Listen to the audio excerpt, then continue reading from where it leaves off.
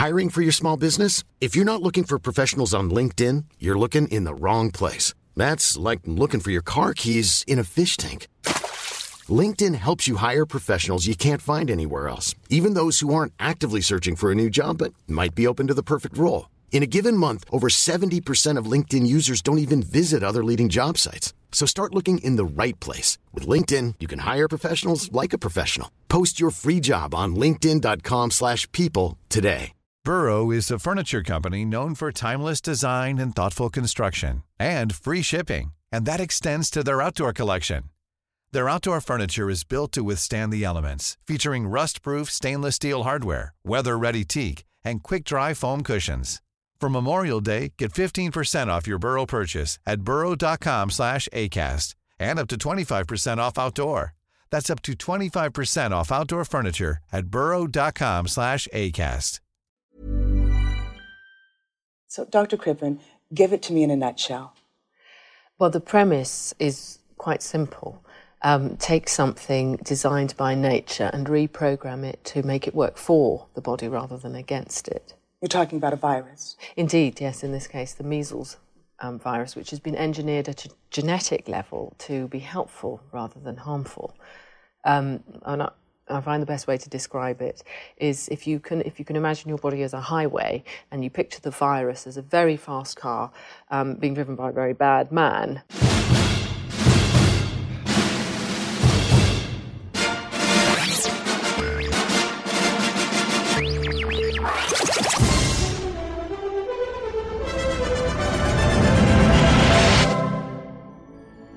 Why didn't you just eat your vegetables?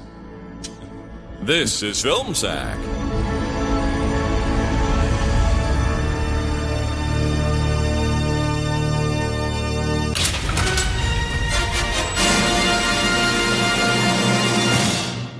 Oh, sure.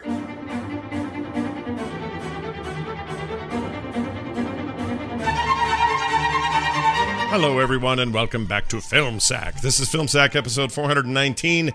My name is Scott Johnson, and I'm joined today by Brian.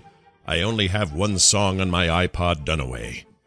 Is it Marley? I bet it's Marley. Oh, hi. We are podcasting on all dating app frequencies from the basement of our mom's house. We will be on the internet every day when the sun is the angriest in the sky. If you are out there, please come inside. The sun will scorch your skin. We can provide cold pizza. We can provide tattered clothing. We can provide free Wi-Fi. If there's anybody out there, anybody, you are not alone. Unless your name is Robert Neville, in which case you are totally alone. You know what you did. So in review, if you are not Robert Neville, please swipe right. We will take good care of you, we promise. Please marry our colony. Anyone, man, woman, dog. But once again, not if your name is Robert Neville. Screw that guy and his stupid dog. Fred, what the hell are you doing down here, Fred? Don't eat our pizza. So help me, Fred. We are Legion. You have a weird knack for this. We got to figure out a way to spin this out into its own thing. It's hard to explain, but for every right, it should be for like every movie, not just the ones we film. Set. Yeah. Like, we should get like, here's a quick sum up of the long shot. Oh, you're Seth Rogen. Oh, Yeah. You're not so good looking. Yeah. I'm Charlize Theron. Exactly. We'll make it a weekly YouTube thing, animate it, and be like Endgame with Brian Dunaway. Step 3, profit. Yeah, step 3, profit. Right. Yep. Bro, this would be from Thanos' perspective instead. Who's my hero, by the way? Yeah. Love that guy. Yeah, he's pretty great. He's got the right idea. When I'm stuck on the road behind like 1,000 other cars, I'm kind of thinking, geez, man, maybe Thanos has it right. Yeah, maybe 500 cars would be better than 1,000. Maybe 500 cars would be better. Also with us, Randy. He loves Shrek Jordan. Aloha, Scott. Brian. Hi. Howdy. Did I ever tell you boys about the time I was the last man on Earth? No. True story. And you could be too with my Teach Yourself Survival video series. Everything is going to be fine as long as you follow my 3 key steps. Number 1, spend all your time every day cleaning your car. You're going to want to choose the most boring, common sports car you can find, like a Mustang with that dumb hump in the hood that makes it hard to see out when you're driving through the urban wastelands. So keep her clean. Number 2, rig up the neighborhood around your house to a bunch of explosives in case you ever have to deal with a zombie attack. But don't make a long-term defensive position like a machine gun nest. That would be too dangerous. Number 3, get a dog. Without a dog, you're not going to want to live. Most importantly, train your dog to come. My last client didn't train his dog to command stop and come, and that led to something like 2 years of research getting blowed up. I never want to hear the phrase "teach your dog to come" ever I again. know. I was trying to avoid it. Red Rocket, Red Rocket. Okay, and finally with this, Red Rocket. That's horrible. it is horrible. You made it bad. I made it bad. It wasn't you. It was fine, and you made it bad. Yeah, it wasn't you at all. I was in Vegas for 4 days. This is what happens. You come home with a little dirt on you. And with us, finally, Brian, what a waste of eggs and bacon, Ibbett. Jeez, I know, especially your good bacon. Yeah. Yeah, I kind of flipped a coin today, and I was thinking, well, not today, yesterday when I was writing this up, I'm thinking, all right, I'm either going to go the route that Brian Dunaway did, which is like, what's my message going to be out? Right. Or I'm going to go, now this is a story all about how. And unfortunately, I picked the same route Brian Dunaway went. No. Fortunately, because I'll take 2 of these over one of those any day. Yeah, no kidding. All right, here it is. My name is Brian Ibbett. I'm a survivor living in New York City. I'm broadcasting on all AM and FM frequencies, as well as Sirius XM channels 29, 30, 31, and between Celine Dion songs on the Romantic Moods channel. I can provide food, I can provide shelter, and I can provide security. I'll be out on the South Street Seaport every day at midday when the sun is highest in the sky. After that, you'll find me at the video store where I've set up a bunch of creepy mannequins to talk to. I even set up a really creepy mannequin with a trench coat in the adult section. Yeah, I'm going to talk to her. Weird. From 2 p.m. to 3 p.m., you'll find me at Old Navy trying on performance fleece outerwear, and then I'm going to make my way up to IHOP where they're serving breakfast all day, every day, y'all. Wow. I would come find you at midday if that was the message. Yeah. So I just want to admit, my second one was a parody Bob Marley song, and I figured I should leave that to Brian Ibbett. Yeah. Let him sing it. I'm glad we don't coordinate these things, but I wonder if there's some way of like saying, all right, I'm doing this is my area. Fresh Prince of, or the French Prince of Bel Air. I'm going to do right.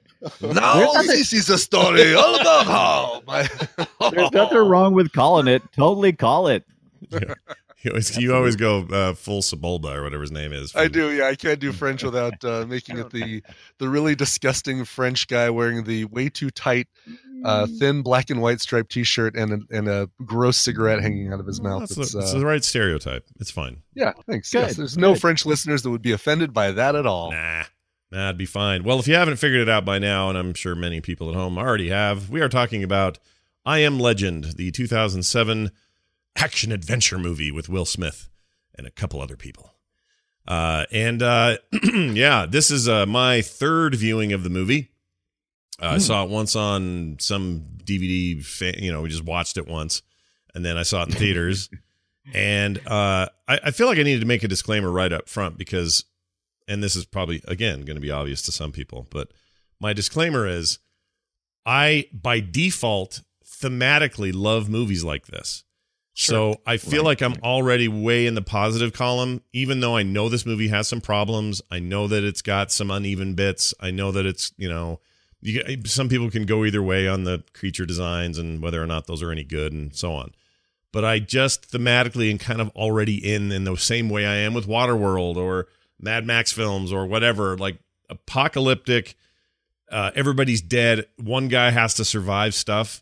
Is so up my alley. It so melts my cheese that I just have to say that up front because it's not going to be fair to a more critical look at the film because I already kind of like it on those levels. Does that make sense? I guess. Yeah, totally. Yeah, I mean you're going to be. It's almost like a Western. You're going to be more inclined, more receptive to the good parts of a Western going in, not having seen it. Yeah, right? And more forgiving of the stuff that's broken or not great. Exactly. Or yeah. So I look to you guys for the more, This is how I feel about Hobbs and Shaw.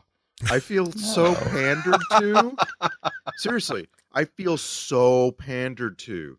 It's kind of gross. It's like, have you seen all the Fast and the Furious movies, you weirdo? And I'm like, yes, I have.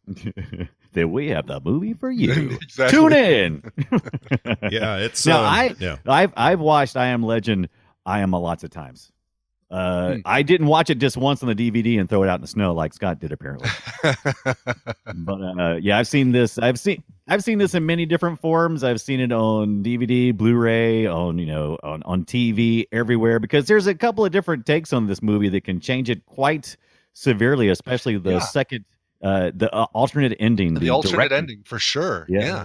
Yeah. Which sticks closer to the book idea than this one did. Well, oh, really? I didn't know that. Yeah. Okay. Apparently, the book is a lot more like that ending, and also Omega Man adheres to these guys as vampires more than they do zombies. This movie likes to straddle the thing, so they're kind of rage zombies when they're out after you, but they can't be out in the daylight, which is very vampiric. And also, it turns out they're a little smarter than we think, which is kind of vampiric. And so I guess they're still sort of vampires. Can we just stop and talk about everything we know about the enemy in this movie? Because it's kind of hard to hold it all in your mind at once, right? So he tells us that they are a small fraction of the people who were infected. Like most people died, and then a small number were turned into Night Seekers or Dark Stalkers or whatever. Dark Seekers, yeah. Right. Dark Seekers. Oh yeah, and there was another name that I think was in the book that's like Chubby Chaser. Is that no? It's not.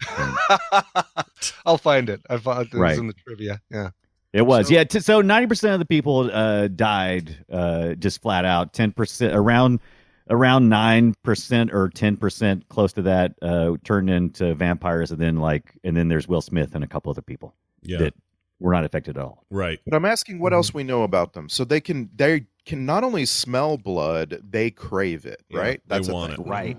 They want blood real bad. During the day, they cluster in little groups and almost like meditate. Like they're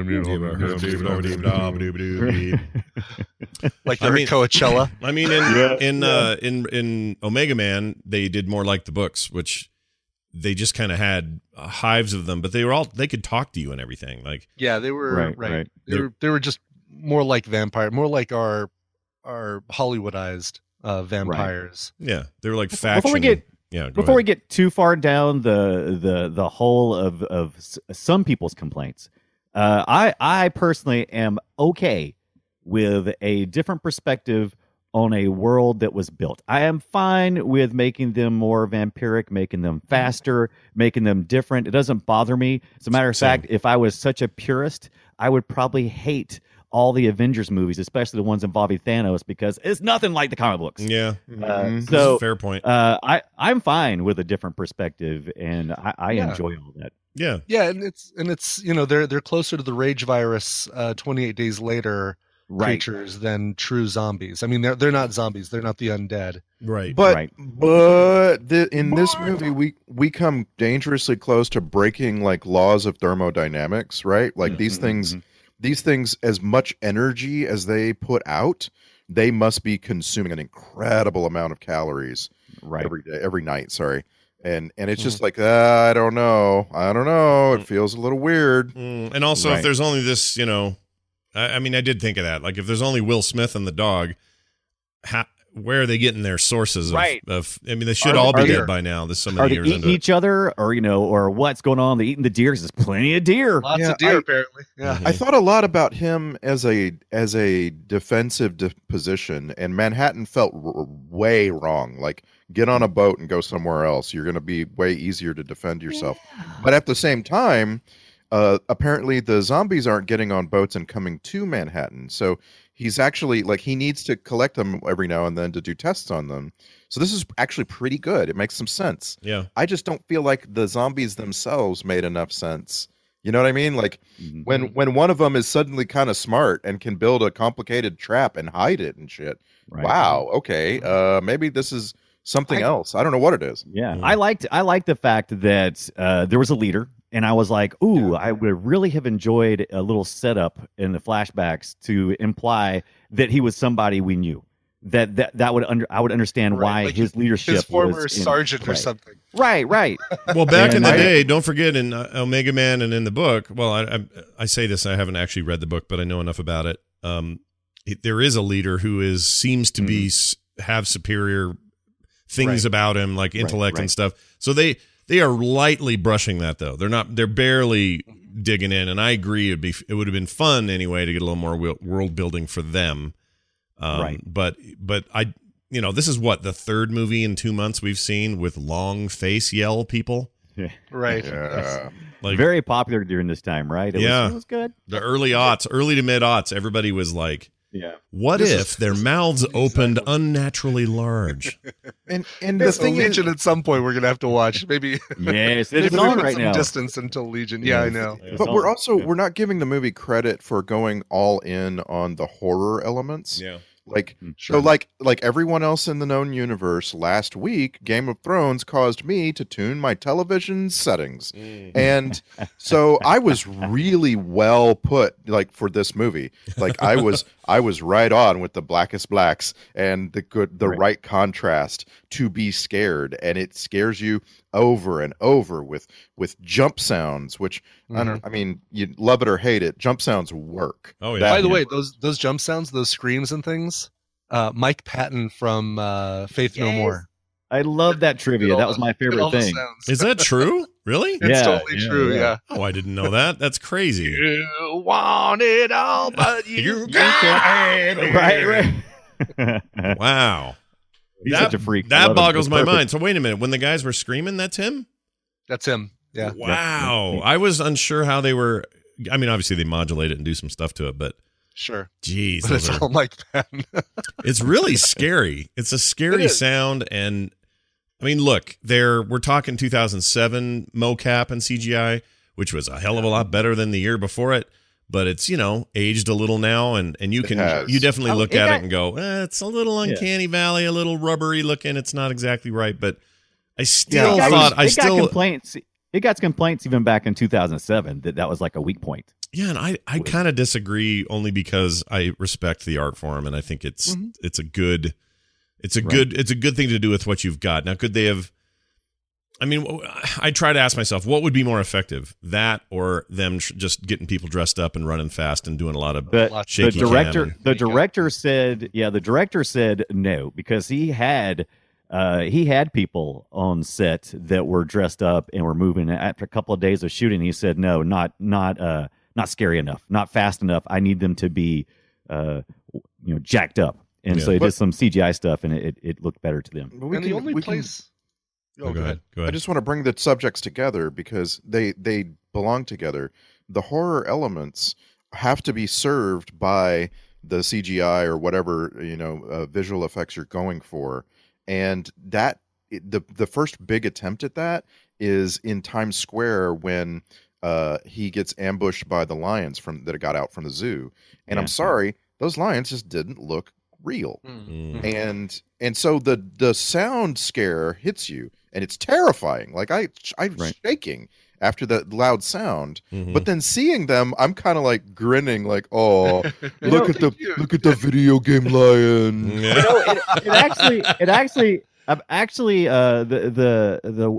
The things that I'm being exposed to now actually brought those lions back around for me, because I recently watched the Mowgli movie, which Jungle Book. the Jungle Book, which 12, looks. I guess. It's even more recent than that. It's the one that was just on Netflix. Right? So there's two of them. There's Jungle Book. Not the Scarlett Johansson. Trust in me. Right. Okay. So we're about to see the Lion King, and it is live action, with CGI elements, and so it's going to be.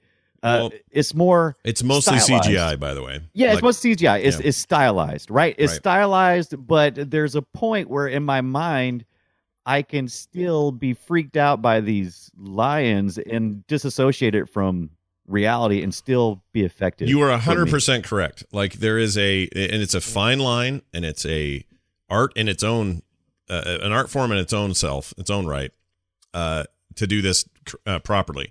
But they always say this about, back to video games. They always say this about World of Warcraft. World of Warcraft lasts the test of time, and people still play it and love it and like how it looks and are still impressed by it.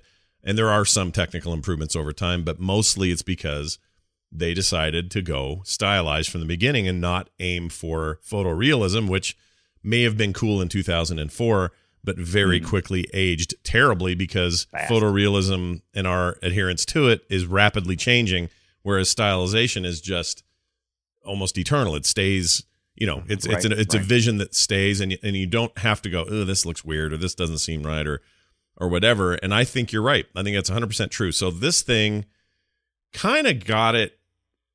They were trying to have it both ways a little bit. There was a style, like the girl that was on the gurney. Yes, that is where it lost it for me. The the uncanny valley was most apparent. Was the gurney girl on the gurney girl, butterfly girl. Yeah, and she was for some reason I've seen this movie 3 times now, twice before this, and I swear the way the story went, I thought she was the girl. He solved her. She woke up and it was all better, and then all the stuff at the end was her going to the safe place. I forgot all about the girl and the kid. Right. I don't know how I did that. That was really... Well, it goes a little further into it. I think there's a little further into the. It seems like I saw as well, like in the alternate endings and stuff, where she got healthier to the point that things are actually communicating. Mm-hmm. But it definitely was always the other woman that we saw in what's her name, Alice Braga, who played Anna. Right. Yeah. Right. So it's always been that, but so that might be the confusion. I don't know what happened there. I was sure that the girl got totally cured and became humanish, and then I couldn't remember how it resolved, but I just was sure that happened. And when it didn't happen, I was like, wait a minute, what do I remember? Or is this an alternate ending? I had some Mandela effect with this too. I swear to God, I did not remember the woman and kid either. Like once that happens, like, oh yeah, wow. And this is probably my 3rd or 4th time viewing it. I do have the Blu-ray with the alternate ending, and saw it in theaters. I think I saw it at least twice on the Blu-ray. Yeah, maybe just once. But did we all watch the alternate ending? Did we do that? Because I did. I did. Okay. Yeah. Did you? I did not. You did not. Okay. I don't care. I like it better. I don't care. I don't care. I was so overwhelmed by this movie's major trope crime, which was the I don't want to say Deus Ex Machina, but more like last second timing, the last second save, like the 11:59 escape. There were so many of them that I was just like, I was tired. I was like, oh, when he's cutting himself down from the trap and he's getting back to the car, like, oh, those dogs are going to get loosed from the sun at the last second before he gets into that car. And when he was like trying to kill himself out on the pier and he's upside down, I'm like, oh, something's going to save him at the last second, right before. And it's like a little woman and a child. No, give me a break. Give me a break. That actually kind of led me into one of my moments, which I have during lots of movies, is I'm always looking out for, this mark in the movie represents a break for our characters' understanding of what's going on. Perhaps he didn't survive that attack in the truck, and perhaps he is turned into a zombie himself, and everything else in the movie is his in his mind. So anytime that something just extraordinary like that happens, I always think, that's interesting. You don't trust it. I wish that happened more, know? Right. Yeah, you don't, but you don't trust it. That's interesting. So like when she gets there and saves him, I'm going to agree with Randy that the sort of the concept is not great because it's just cheap, right? To have somebody last minute save you. But I will give this director credit for how that was handled sort of visually and sort of, tonally. Because when she shows up and all those lights shine, and then he kind of fades out and then fades in. He's in the car and there's somebody clearly talking to him, but he can't see who it is. Like there's a stretch there. He's bleeding bad, all this stuff. He's all just delirious and wakes up on the couch later. That stuff between the attack and the couch, I thought was kind of well done. It made me forget how annoying I was. I know, Scott, you struggle sometimes with generic theming, but this movie really steers hard into the darkness and the light. Yeah, and these themes keep coming in over and over, and they come suddenly. Lights come out of the darkness quickly, and darkness seems to fall very fast. Like, not like in reality, you don't usually have the sun like careening down toward the horizon, but this movie does, and you're supposed to get these feelings like there are things that are in the sun and things that are in the night, and like, so when the woman saves him at the last second, she saves him along with a really bright light in your face, and when he goes to sleep, we're back in some darkness, and then he's waking up, it's bright again. Like, this movie really wants you to get that there is a theme here. Well, they even pound it down your throat with actual dialogue and say, "Bring darkness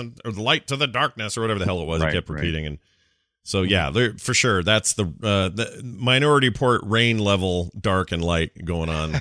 Symbolism in this movie. But I guess I just, on the whole, it's just hard for me not to like it. And I think it's just because I'm the lone survivor trying to figure shit out, kind of losing it, is totally my jam.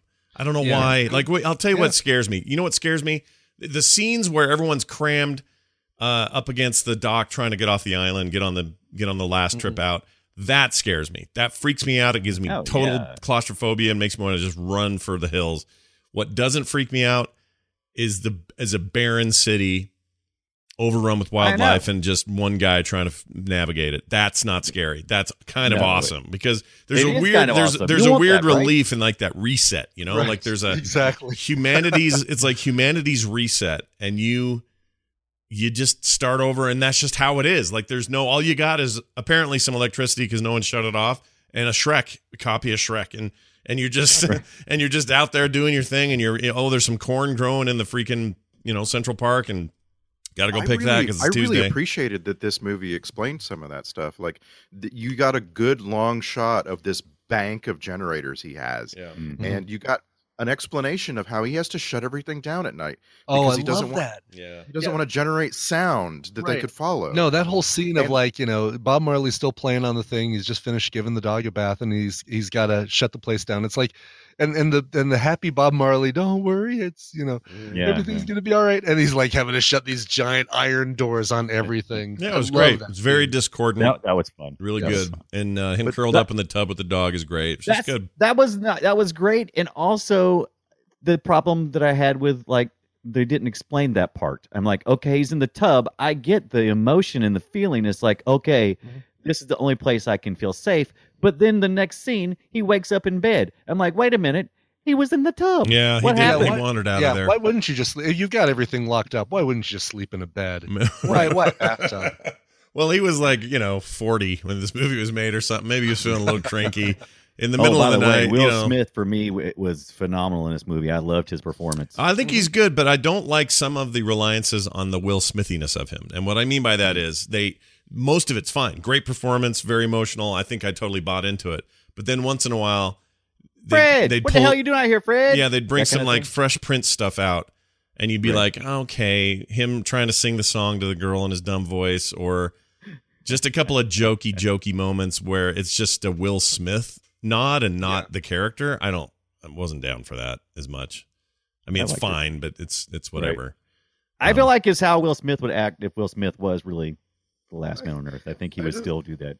I know this is like a non-thing, but I just laughed my ass off when he decided to sing "I Shot the Sheriff," and he started above the top of his register. And I'm like, if anybody was gonna, I'd be like, "I shot the sheriff." Like, you would sing it in your register. You wouldn't sing it so high.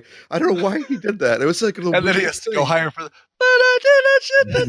It's so stupid. I actually liked the Will Smithiness. Like, those were the moments, him in that video store, because like, I know me, I would have just relocated all the videos to my house. Right. I wouldn't be going through the ritual. And so then the fact that he not only goes through the ritual and walks over to the counter, but he put mannequins everywhere like that. I don't know, that felt to me like it put something in the movie. I loved his reverence for society that he kept. I thought that was fantastic. Right. Yeah, not just a reverence for society, but also discipline. The trivia says that he talked to prisoners about how you deal with being in solitary and how you deal with being alone. And they said, oh yeah, the key is to have an absolute rigorous schedule and just stick to it. And so that explains, like, all right, I'm going first stop video store, and I'm going to get another copy of Shrek and memorize the words. And then I'm going to go over here and, I'm going to hang out at the dock with my carefully organized desk and laptop and phone and all that stuff. Yeah. Which it's great. But then I have to call BS on him waiting till the last minute. Like, his alarm gets him back home just at sunset. No one would have those margins. You would be headed home at 2 p.m. every day. You wouldn't want to risk it. You wouldn't want to risk a flat tire, Yeah, I would have put more space between. I'd get up a lot earlier and do stuff like, as soon as sun's up, that's my time. Yeah, I'm starting to do stuff. I do like the idea that when he was caught in the trap and he knocked him out. Right. I like the idea that a bunch of time passed and there's just zip he can do about it. Like, that's a pretty effective thing. And I remember being, the first time and this time, just so frustrated with that. I was like, oh my gosh, that would suck so bad, because you're waking up and now the sun's almost down and the dog's still barking and you're screwed, dude. Right. How are you going to get out of this? Like, it really, that whole scene really affected. I kind of love hate in movies. This is a great example of, but wait, there's more, and it just kind of keeps going downhill. Every time you think it can't get any worse, it gets a little worse. Yeah, and there's never anything that ever pulls you out of it. Dante's Peak did a really good part of that too, but this movie is really good at that. Yeah, taking you down and down and down. I mean, this movie's in this movie's in a certain category for me, and that's the same category inhabited by, and not just because there's zombies in it, but World War Z is this movie. Tonally, like, it's just kind of the same idea. There's more people in it, obviously, but it hits all the same notes for me, and I'm 100% cool with this category. Like, I don't have a problem, and then they're usually PG-13, but they push the limits a little bit, and it's a kind of movie, I guess. If this movie had gone hard R, I don't know what that would look like. I don't know. I would maybe like to see what that is, because I like my genre unflinching. I don't like it when they do it with velvet gloves. I liked it. I liked that they kept Will Smith respectable, because he like I said, he tried to respect society. He tried to be more, I don't know, he tried to keep reverence for it, just to keep things cool, and he was always by his morals, and he stayed in the city no matter what. And I'm like, leave the city already. Yeah, this is what got us in trouble. Take that jet, fly around for a little bit, figure it out. Yeah, you remember how pissed you'd be, by the way, how pissed off you'd be if, oh my gosh, now I'm thinking about it, it's going to annoy me, but when the helicopter comes crashing into the helicopter full of his family, I would be so pissed at the a-holes that were just hanging onto the edge of the helicopter that made it do what it ended up doing. Oh, of course. But then I'd be even madder at myself, because I guess the daughter would have still died, but she'd still be there if they didn't do the second scan. Right. Just so frustrating. That's why I hate the crowd part and where society breaks. It's when society's breaking down, I want nothing to do with it. Right. Yeah. Turns into mob rules and riots and stuff like that. Right. Yeah, I want to be out there with my dog and my gun. That's cool. I'll do that. Mm-hmm. And I had forgotten a lot of things in the movie, and when I was watching it this time, I was like, oh, why would he do something so stupid as to follow that dog into the dark? I'm like, just let it go. I'm like, forget it. Goodbye, dog. It was nice having you. But then when I remembered, when I was reminded, oh, this was the dog that his daughter gave him when it was a puppy. And it's like, oh, this is way more important than just some stupid dog. The last connection that he basically has. Right. Yeah, it's the only other life that he knew. And I wish I hadn't ever seen the movie before, because having seen it even one time years ago, I wasn't shocked when he stops calling the dog Sam and starts calling the dog Samantha. I was expecting it. And like, I don't know how this movie does it, but that's such a moment, And it's like, it's little things like that you got to give it credit for. Yeah. It's nice. I agree. And the connection of, the little girl saying, Sam, go with dad, but keep dad safe or whatever. And then the dog, I mean, it's a little over the top, but the dog literally saves him twice from those freaking burly dogs. Right. And ends up, sacrificing itself in the process. And is still like, it's got to be one of the top 10 saddest animal death things in the history of movies. Will Smith holding him and singing the song and slowly choking him to death. I have a question. So this is about Netflix. I want to know. So at the end of this movie, Netflix says, "Oh, you just watched I Am Legend. Here's what else you should watch. Zombieland. Okay, got it. That makes sense. Train to Busan. Yeah. Okay, I got it. Makes sense. That's a great one too. Yeah. By the way. Okay, Yep. and then it's like, or maybe Hot Fuzz. Wait, what? Right. Why am I watching? Why is Hot Fuzz? I think they're doing that because the other movie, the Shaun of the Dead, is no longer streaming. So they're like, well, what's Right. close? Okay, here's the other Simon Pegg movie. Oh, that's Interesting. weird. I didn't think of that. Yeah. I got one. It said you might like Extinction, a Netflix original. It started showing the trailer almost right away, but it's got it looks like actually something I kind of want to watch. Yeah. It's like, okay, you kind of maybe nailed it. But They do that. They get me Kaplan with that and, stuff. Not always, but usually they get me with that stuff. yeah, I So almost here's another question. Yeah. When I looked up not Zombieland, when I looked up I Am Legend, and it lists a bunch of movies, right? Because it's like it doesn't want to just show you one result; it shows you many. Mm-hmm. Many of them are Pineapple Express and The Interview and other Seth Rogen things. Why is it showing me Seth Rogen movies when I look up I Am Legend? I would like to know. No, that's weird. I'm gonna do this. He search. also has that one movie where the world ends, right? But right. That's right. Okay, all right. You're weird. helping. Which I think me is through called The this. End of the World. Okay. Is that right? in Or the am I- world, yeah. Oh yeah. So when I do it, Yeah. here are the top results when I search for I Am Legend. I get I Am Legend, then I get Bright, then I get Bright, that's what I another got. Will Smith movie, Legion, Got that one.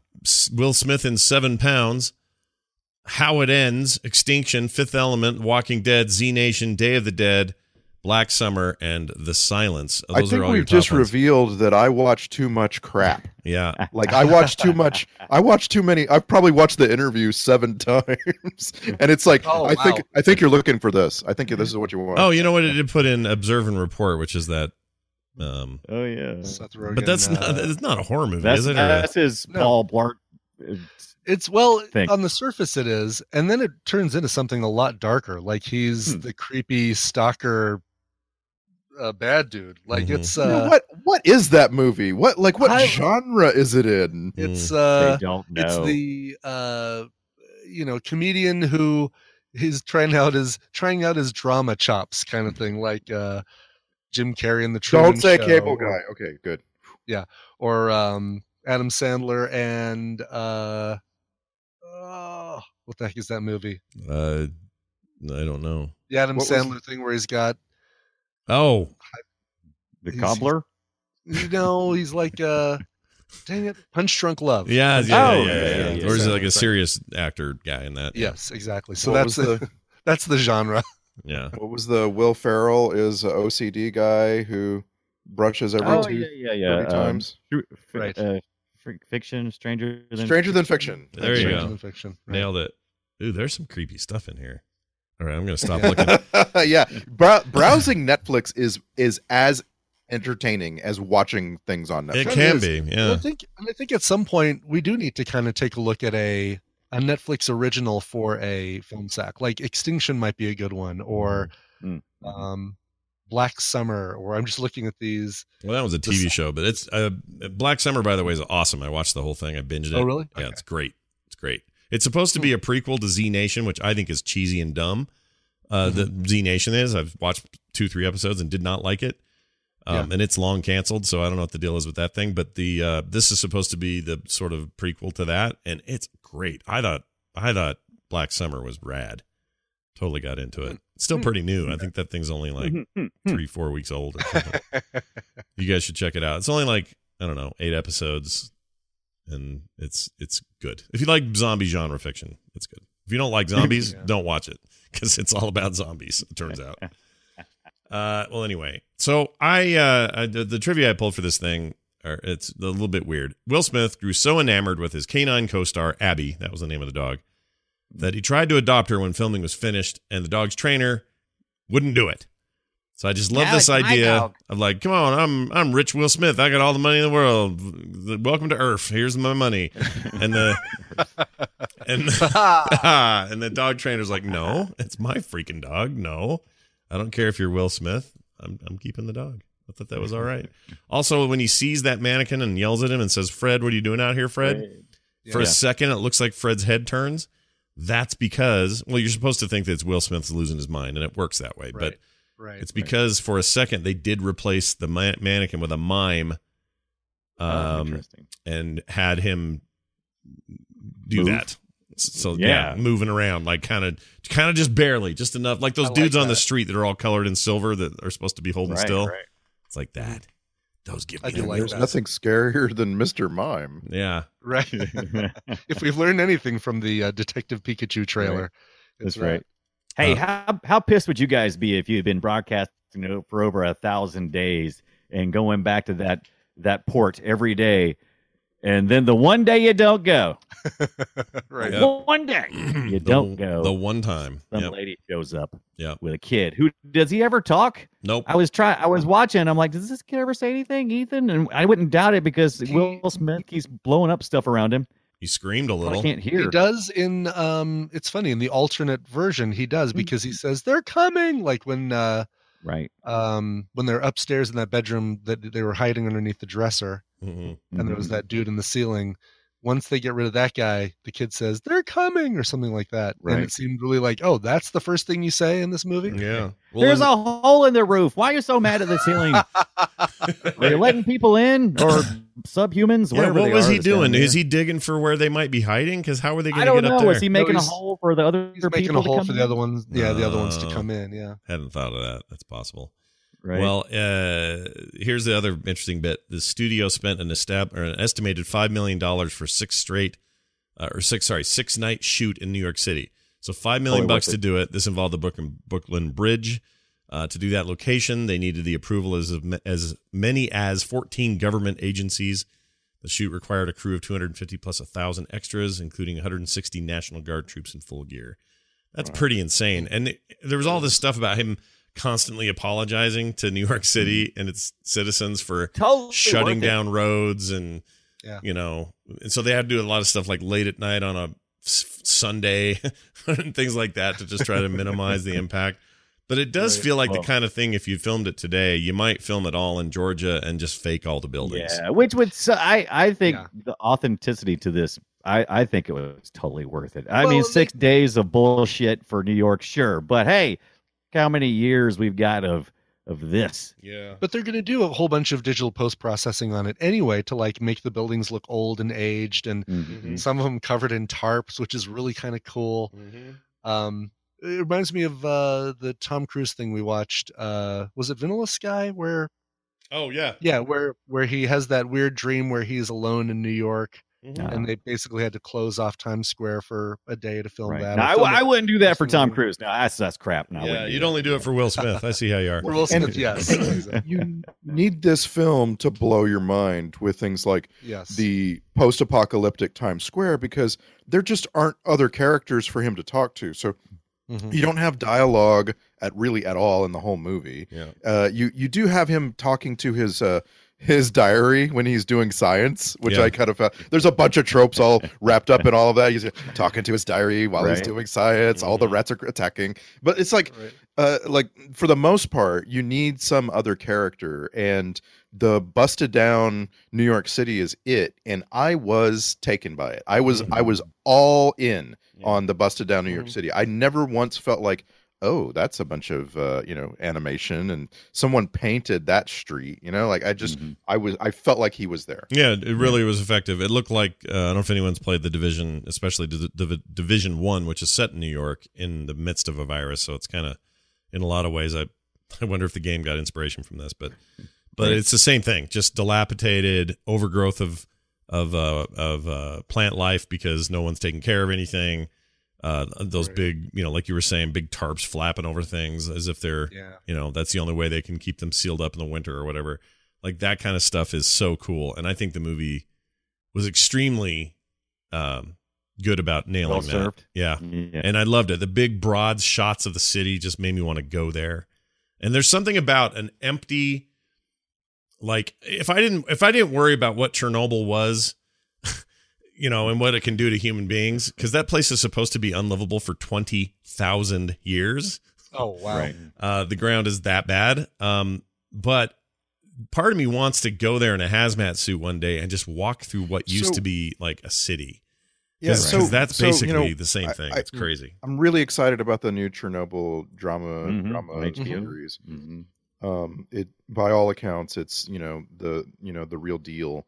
And I've studied Chernobyl a lot. Did you know that a couple of years ago they put a massive, like the biggest dome that's ever been built over the entire, like former power plant? No, I didn't. Oh, yeah, that explains what I saw yesterday. The reason that I'm even thinking of this is I'm watching Our Planet on Netflix, which is another of these David Attenborough documentaries, and one of the segments is about how wildlife has started to flourish there. And I saw in the background this crazy looking dome, and I didn't know what it was, and they don't explain it. It's not the largest dome ever built. It's the largest transportable dome ever built. So they had to build it half a mile away and then walk it. It had to go on rails into place. And it's just really amazing, like how much of the steel that has come out of the crust of the earth went into this project. And like, there's just a bunch of stuff. And I'm hoping the HBO series is more focused on, back then, like the 80s. But I'm just like, this really cool thing happened in like 2017 and no one ever talks about it. So there needs to be that. We need a little documentary on that. So that's that recent. They just did that? I didn't know that. Yeah. Wow, that's crazy. Yeah, that whole area fascinates me.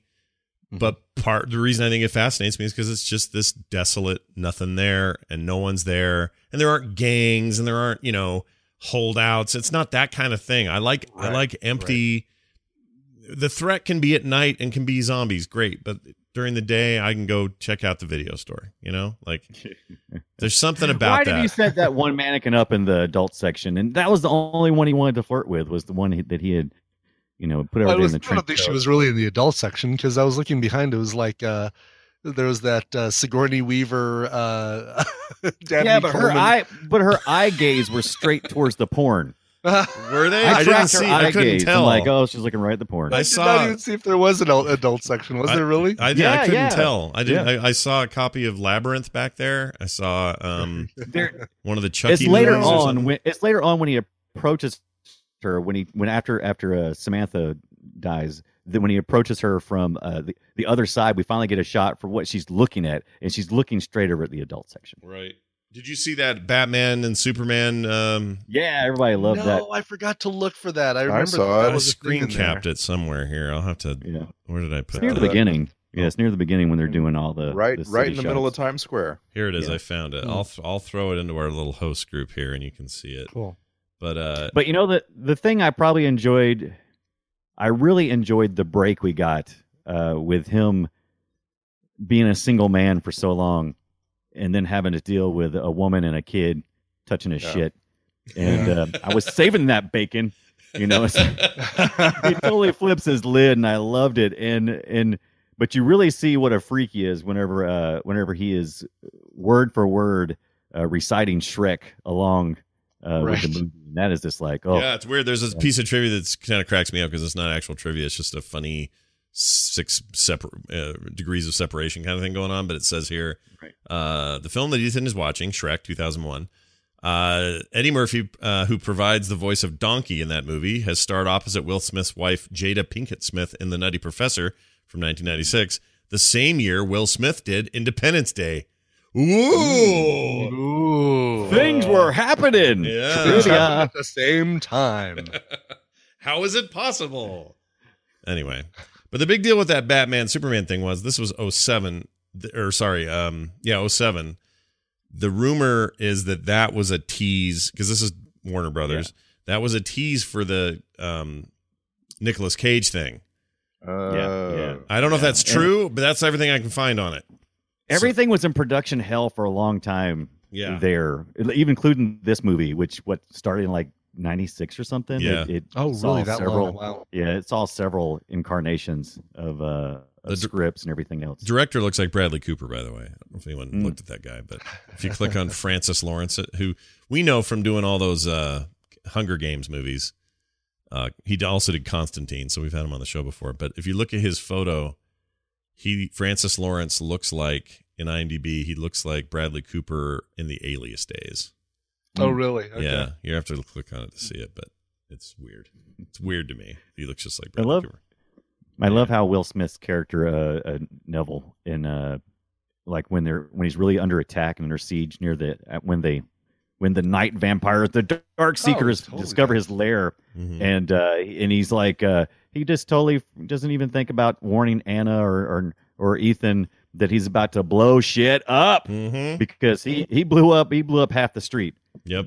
And didn't even say boo to them, just like good luck. What's weird is in my timeline, I think of this movie before iRobot and after what's the superhero one he did? Hancock. Hancock. That was almost... In reality, iRobot was 2004. Hancock was a year after I Am Legend. So I've got it all mixed up in my head. Will Smith filmed this on break from Hancock. So he was doing all kinds of depressing work. Yeah, but he was buffed out. Like, my gosh, this was like peak Will Smith body time, man.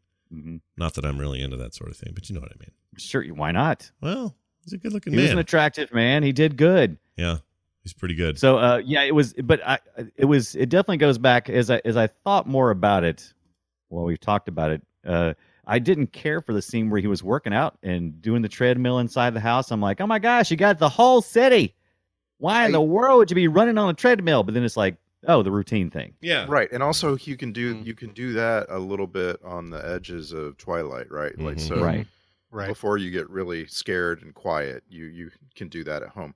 But having the dog do it is dumb, though. Having the dog on his own treadmill. Oh, that was so cute. No. Remember, key step number 3: get a dog. Anyway, you're in cardio. You have cardio. I was really glad to see that he was like amazing with the pull-ups. Like, wow, because that informed later when he did some things he needed to do, like to live. He had to be able to do something that if you were strung up by one foot, I'm sorry, you're dead. All 4 of us, we're dead. Right. Yeah. There's no way I'm pulling that up. No way. Yeah, but we were shown he was going to be fine. Yeah. I might have landed better.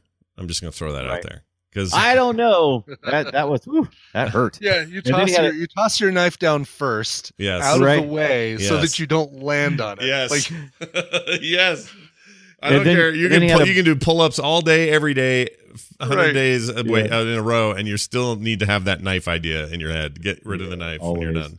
Yeah. And then he had a butt scoot across the street. That was great. Yeah, that was always good. It's like, what are you doing? Go. That's what the dog usually does. Butt scoot. Yeah. Yeah. Maybe Will Smith had worms in that scene. Doing scoots. Do dogs? I'm going to show my ignorance here. I didn't Google it at all. I have no clue. I have a dog, but I don't really ever think about it.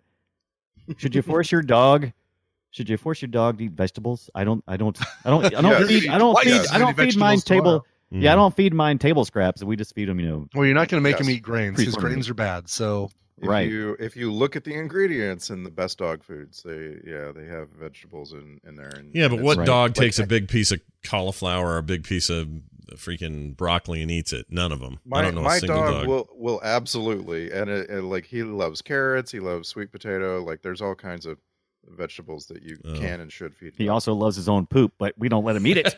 No, don't do it. Lots of vegetables in those. Turns out. But yeah, like I thought I already ate corn. That's funny you bring that up. The dog reminded me of, I think both Hibbett and I both now have a dog who's very similar genetically to this breed. I don't know if this dog was a German Shepherd or something like that. Definitely German Shepherd. Yeah, German Shepherd. And our dogs have German Shepherd in them. It's not full German Shepherd on my side, but that same dark muzzle, the way the accents are, the eyes that are super expressive, like. The whole time I was like, oh my gosh, this is like Boomer. I was getting a little emotional about having a dog that looked just like Sam or Samantha. We find out the girl dog. Right. Was Samantha pregnant too? We're going to make this really super sad. Yeah. Gonna have a litter of zombie puppies. Oh man. Right. Not good. Those rats were cool though. They were cool. Yeah. No, they weren't cool. Those were a creepy hairless rat. And you notice they did the same elongated mouth thing with the rats too. The rah! Yeah, they did. I wonder if Mike Patton did the rat noises. Yeah, I hope so. No, they brought Rat in for that. They let Rat do it. Well done. Yeah. See, there's my little music joke for today. Good news, we cured cancer. Bad news, You're all dead. Yep. Oh yeah, let's actually bring up the very, very brief appearance of a little cameo of What's her Emma, name? not Emma. Yeah, Emma Thompson. Emma Thompson. Yeah. Yes, at the very beginning there. Very interesting. Like, we just need you for like the first minute of this film, and then you're done. And we're not even going to give you the script. You're just going to wing it. Yeah, as far as I know, she just sort of winged it. She that all sounded very legit, like a real interview. Yeah. I love the concept, and I would have enjoyed a little more world building there, like just kind of flesh some of that out and not just jump straight to the. There apparently were plans for a prequel and a sequel to this, and it would have been interesting to see. I would have liked to have seen a prequel that does set up the world building for this. Yeah, could have been a good. Let's say this show came out in this movie came out in 2015. I could see that kind of thing getting optioned for some streaming service as a series for a prequel or sequel, just because that's how stuff gets done now. If something was popular, Netflix buys up the rights to a TV show, doesn't star Will Smith, but you know, has whatever. Like I could totally see that happening, and I would love that. But I feel like maybe where we're at now is if anyone ever does this again, it will be someone approaching the material again from a different angle, and there'll be a new movie in 10 years that with a different name. I just want to say, everyone listening to my voice right now, you didn't watch Last Man on Earth, and it got canceled, and then you all asked, I never even heard that existed, and it makes me so sad because Will Forte, Kristen Shaw, and January Jones, and Mary Steenburgen were amazing. It was a great show. And you should have watched Last Man on Earth. We watched the first several seasons. It was the last season. It was like, all right, this is just getting. It's so frustrating watching him accidentally sabotage. Yes, exactly. Yeah, I was the same way, and I enjoyed it much more when there were fewer people. It just seemed like they just kept having rotating cast of characters. Right, where they kept bringing like, people in. Yeah. I wanted that show to be him, and maybe Kristen Shaw, and that's it. Like just that the appeal of that was dark comedy, and you're alone. I don't know, 4 or 5 people. Stop right there, and then keep Mary Steenburgen and who played his brother? Was the guy from Saturday Night Live? It was his face. That was actually, was it Will Forte? No, Will Forte was the main guy. No, his brother. That's what I'm saying. That's what he's saying. Sorry. His brother was. He's also on SNL though, or was? Yes, they all were. And that's the beauty of the show was that they could discover another survivor, and it would be Fred Armisen. You know, and Will Ferrell. That's right. Will Ferrell was. Oh, that's interesting. There's all these SNL guys. The guy everybody loved at the beginning. They all got a couple of episodes. Like Kristen Wiig got a couple of episodes, and then they cut her loose. Interesting. Oh right. I probably should just binge what's left. I think 3 seasons was probably plenty enough of that idea. It was a great idea, and I enjoyed the ride. Jason Sudeikis, by the way, that's Jason Sudeikis, and they were contemporaries. They were on SNL together, right? Those two, him and Will Forte. Yeah, I always get those guys mixed up all the time. Not their faces; they're just their names. Just I mix them up like a dumbass. I don't know why. Right, but yeah, that's right. They brought in Martin Short. They brought in John Hamm, Laura Dern, Jack Black. For like half an episode. They just show up and they get shot or killed somehow accidentally. I loved Laura Dern's seasons of SNL. She was amazing on there.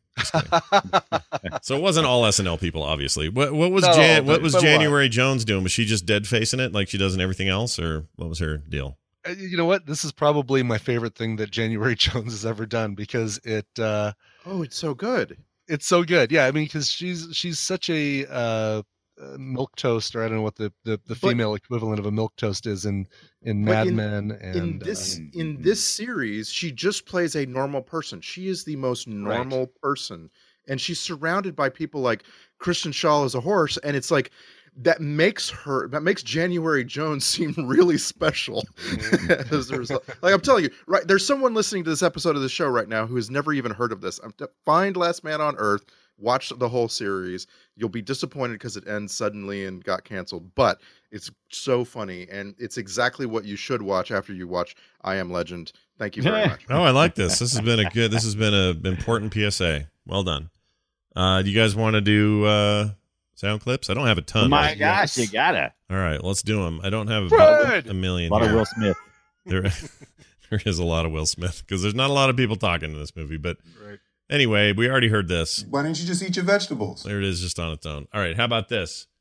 of yelling at Fred. The hell are you doing out here, Fred? I like that. I'm going to use that for other stuff. I don't know what I'm going to use it for, but I'm going to use it. No, they'll definitely get some use. I wrote no, Will Smith with 2 F's. Smith. Yeah. No, because he was saying no. He said that. But why did I write Smith? I did it twice. I don't know what's wrong with it. Typing's hard. Yeah, it can be. All right, so here's the no. No! You yell yourself hoarse there, buddy. No, Fred. No, Fred. Angry Fred acting there. Yeah. Angry mannequin acting.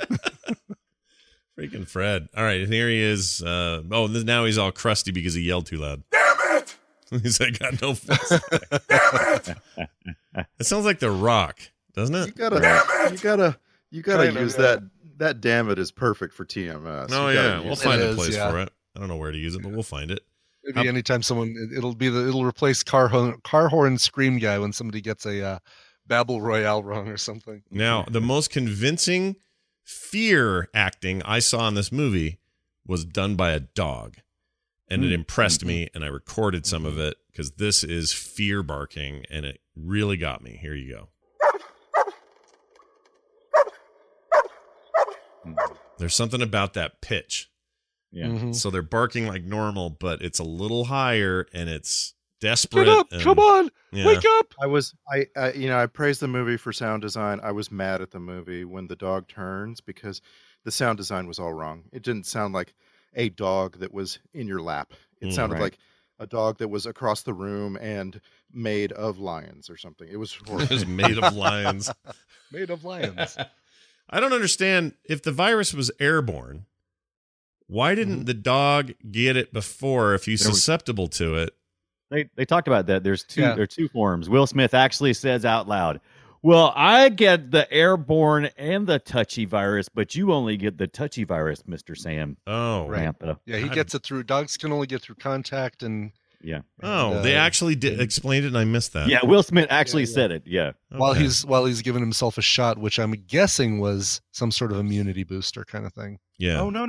He was pulling. He was drawing his own blood. Oh right, it was the blood. Yeah. That's where he was getting the proteins to start his research on. Right, because he was doing the trap. Yeah. He was trying to catch himself an 18-year-old zombie. All right. Here's I love that part where Big Mouth sticks his head out in the sun and holds it for a minute and is okay with getting burnt for a sec and staring him down. Oh, it's so good. Big boss, the big bad. Yeah. There's something about that daddy. moment just really sticks with me. All right. Will Smith scream. It's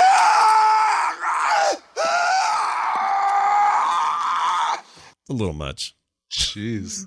You can really hear him standing on a soundstage back about 3 feet from the mic.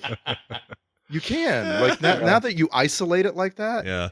you can imagine there's a guy in a booth looking at him at a big huge equalizer. Like right? Well, he's supposed to be in that alley space where there would be echo, and so if they did, they always do this stuff in post. But if they were doing that in that environment, it'd be perfect because you do want some echo. But you're right. Like if you can totally like. Yes, I was talking to you. Wait, that's not it. Sorry.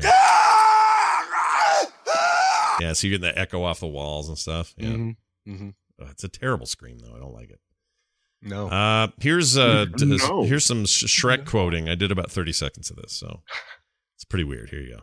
Yes, I was talking to you. Can I just tell you that you was really great back then? Those guards, they thought it was all that. Then you showed up and bam, they were tripping over themselves like babes in the woods. See that? That really made me feel good to see that. Oh, that's great. Man, it's good to be free. Now, why don't you go celebrate your freedom with your own friends? You know what I wish he'd have done is more Mike Myers role. Like he just did Eddie Murphy's.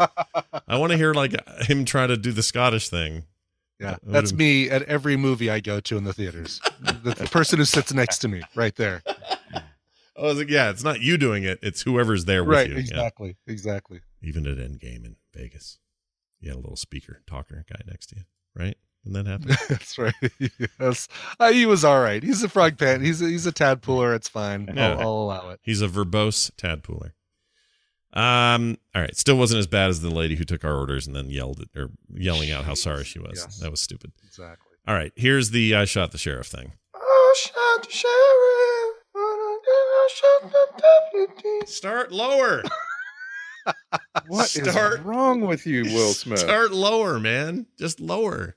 Yeah. Also, isn't the cover of that more popular than that one or something? But there's something, Brian, I was going to ask you about. Well, Eric Clapton did a version of that, but he's talking about Bob Marley. He's got to do the Bob Marley version. Oh, which is totally fine. I'm in my head. I feel like growing up, I didn't know there was a Bob Marley version until way later in life. Yeah. And the whole like the reggae part. It is way higher. The Bob Marley version is way higher than the Eric Clapton version. Yeah, but he wrote it, or did Clapton write it? No, Bob Marley wrote it. Oh, okay. Yeah, absolutely. I want to say they came out. It wasn't too long after the Bob Marley version came out. Let's see, Bob Marley's was 73, Eric Clapton's was 74. I mean, it was a year apart, the original and the cover.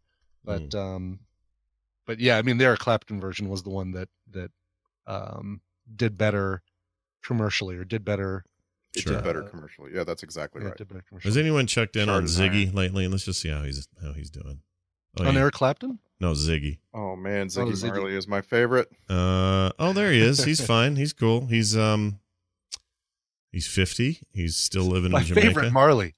Yeah, of all the Marleys, Jacob and I thought it was I thought it was weird that Will Smith meets a woman. She's never heard of Bob Marley, but she goes, Damien? Like, she's heard of Bob Marley's weird son, like the weirdest one. Yeah. That's right, weird. not even Ziggy. Yeah. Yeah. I love that you said Jacob Marley. Points for that. Points. Yeah, well done. It's not even Christmas time. You really nailed it there. Right. All right, hold on. Where was I? Okay, we got one. I only have one more clip. Here it is. On every single person that you or I has ever known is dead. Would you love it if someone just got right in your face and yelled "dead" an It's inch what from your Scott face? says during every movie that has a bunch of, like, every movie that came out before 1960. I kind of do. Do. I don't yell it in anyone's face, but I notice it every time. Everybody in this movie is dead. Dead. My wife's really getting sick of it. She's tired of me yelling that. All right. Well, that's all well and good. How about this?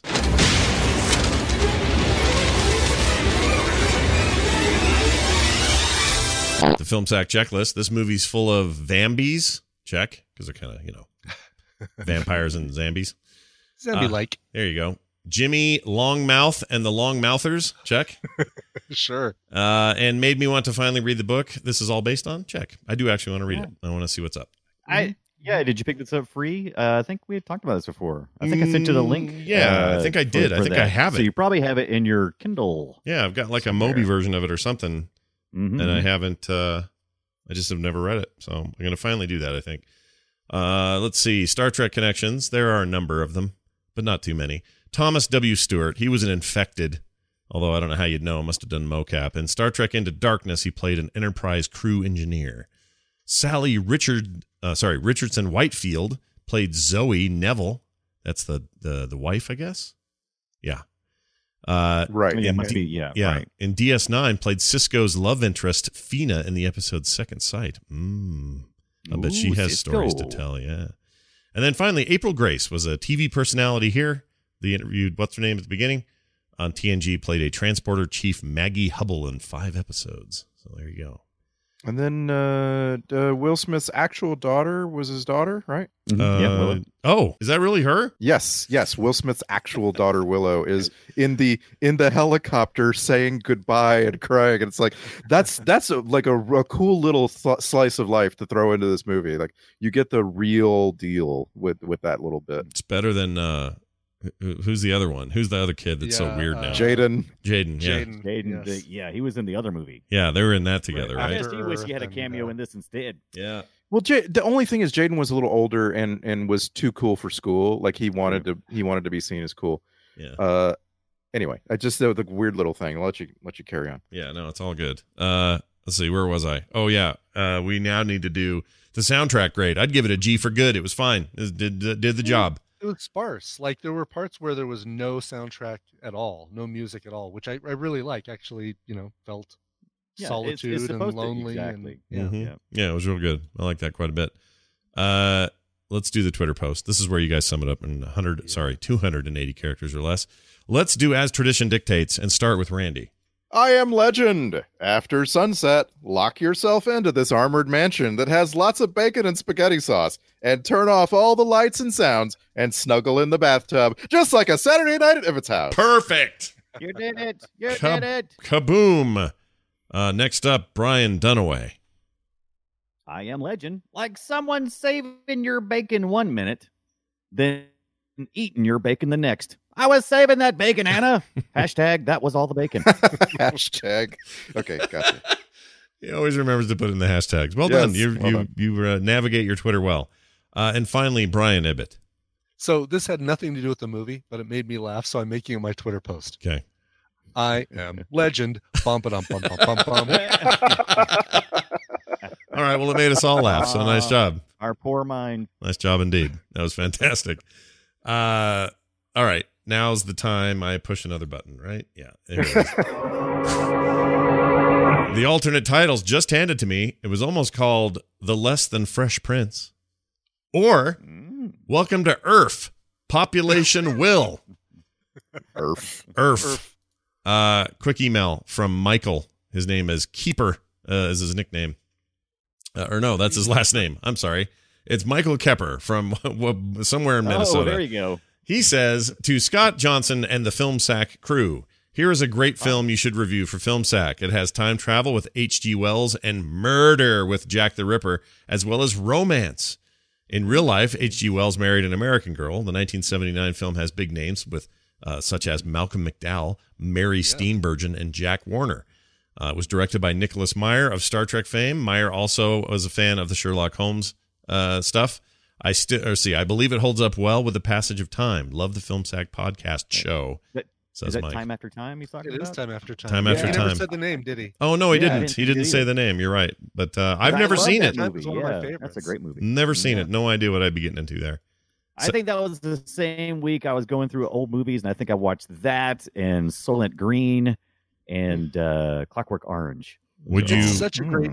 It's such a great cast. I mean, Malcolm McDowell as H.G. Wells, because he usually plays the bad guy, and here he's like the wide-eyed good guy, Boy Scout kind of thing. It's really, really cool. I'll have to. Do you think it's sackable though? Like, oh yeah, totally sackable. Because they take themselves so serious in this movie. Yes. Absolutely. Yes. All right. Sacking. I'm in. And it's got your sci-fi, but it's got your like fish out of water. It's H.G. Wells in the big city learning about New York from a city girl, Mary Steenburgen. Weird. It's a perfect film sacker. I've never even heard of it. Well, I guess I no have heard of it. opera in the soundtrack, surprisingly. Oh, well, all right. That's too bad. It came out about 10 years before that song did. So It's unfortunate. I always remember the time. What's the before?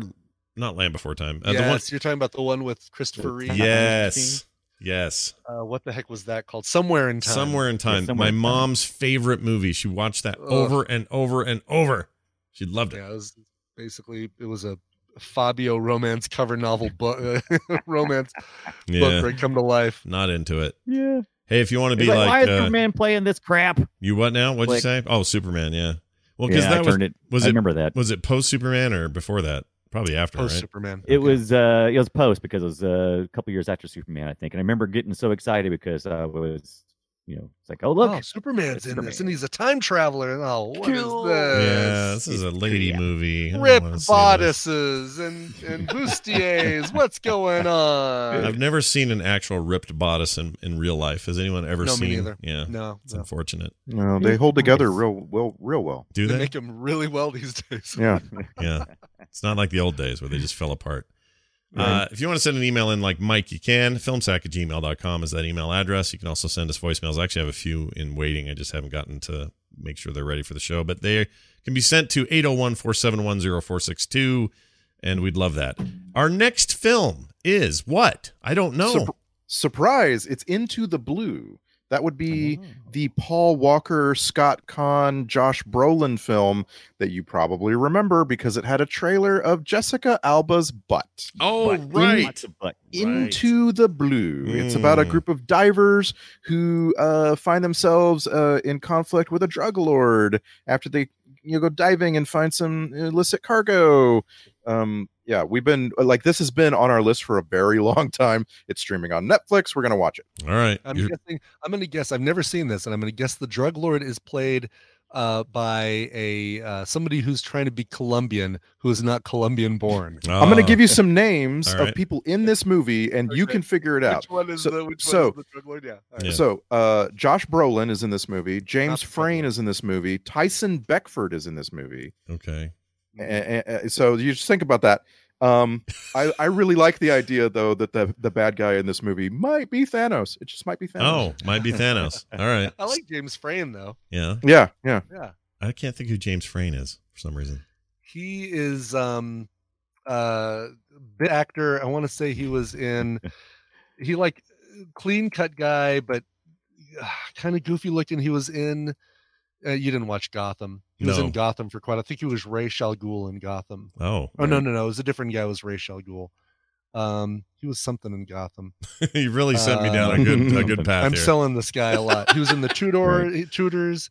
In my favorite underrated adventure movie ever, Count of Monte Cristo. He was the original bad guy who sets everything into motion. Oh, I know who it is now. Okay. No, I like that movie too. That movie's great. You're talking about the Guy Pearce one, right? He's Sarek in Star Trek Discovery. That's right. Oh, he's Sarek. Okay. All right. Yeah. Now we know. Oh, I do love that guy. Yes. He's great. Yeah. Always plays the kind of creepy bad guy. He's the drug lord. He's going to be the drug lord, isn't he? Please tell me he's the drug lord. Yeah. I don't know. Awesome. We don't know yet, but I know Star Trek Discovery is Game of Thrones in space. Well, can be. He wasn't. I don't know about that. He was Thomas More in the Tudors, which is great because he became a saint in the he was a jackass in that show, but in the lore or in the real world he became a saint, and this is why it connects to me. There was this church down the street from where I lived called the St. Thomas More Chapel, and that's where we would take girls to make out with. In the parking lot of the St. Thomas More Chapel Church place. Oh, that's hilarious. It was great. We would take girls. We would take girls. That sounds terrible. That's I would drive a girlfriend there. How about that? Right. Yeah. By the way, if you rage quit Netflix this week because they went up $1 on your fee, you can still watch this with ads Into the Blue on YouTube and Tubi and Vudu, all with just a few ads for free. What the hell is Tubi? Ooh. Tubi? Tubi. Oh, yeah. I don't know what that is. Oh, it's Tubi. It's probably Tubi, but I like to call it Tubi. Yeah, Tubi. I like to call it Tubi. All right, I like it. Well, anyway, Tubby chaser. Yeah, sure. That's right.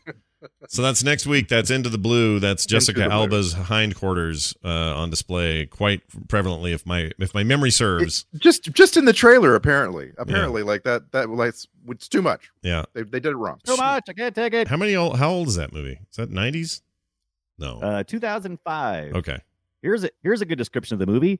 Pecs and Bikinis rule as Jessica Alba and Paul Walker search for undersea treasure. That's all you need to know. Pecs and Bikinis rule? Really? Pecs and bikinis rule. Wow. All right. Look at them pecs. We were more into pecs in 2005 than abs, I suppose. Yeah. Now it'd be all like abs and bikinis rule. Yeah. Good point. Well, I look forward to the day that I'm subject to King Bikini and King Abs. Anyway, or no, that's two kings, King and Queen. Sorry. Anyway, hey, we're done. That's the show. Filmsack.com is our website. And like I said before, send us emails, filmsack@gmail.com. Join us next week for Into the Blue. And between now and then, follow us on Twitter. We are at Filmsack. And you can leave us a review wherever you get your podcast. That'd be wonderful. It's going to do it for us. For me, for Brian, and for Randy. Brad? Wait, what was his name? Fred. Oh, all right. I thought he said Brad. Check out the big plastic brain on Brad. Exactly. We'll see you next time.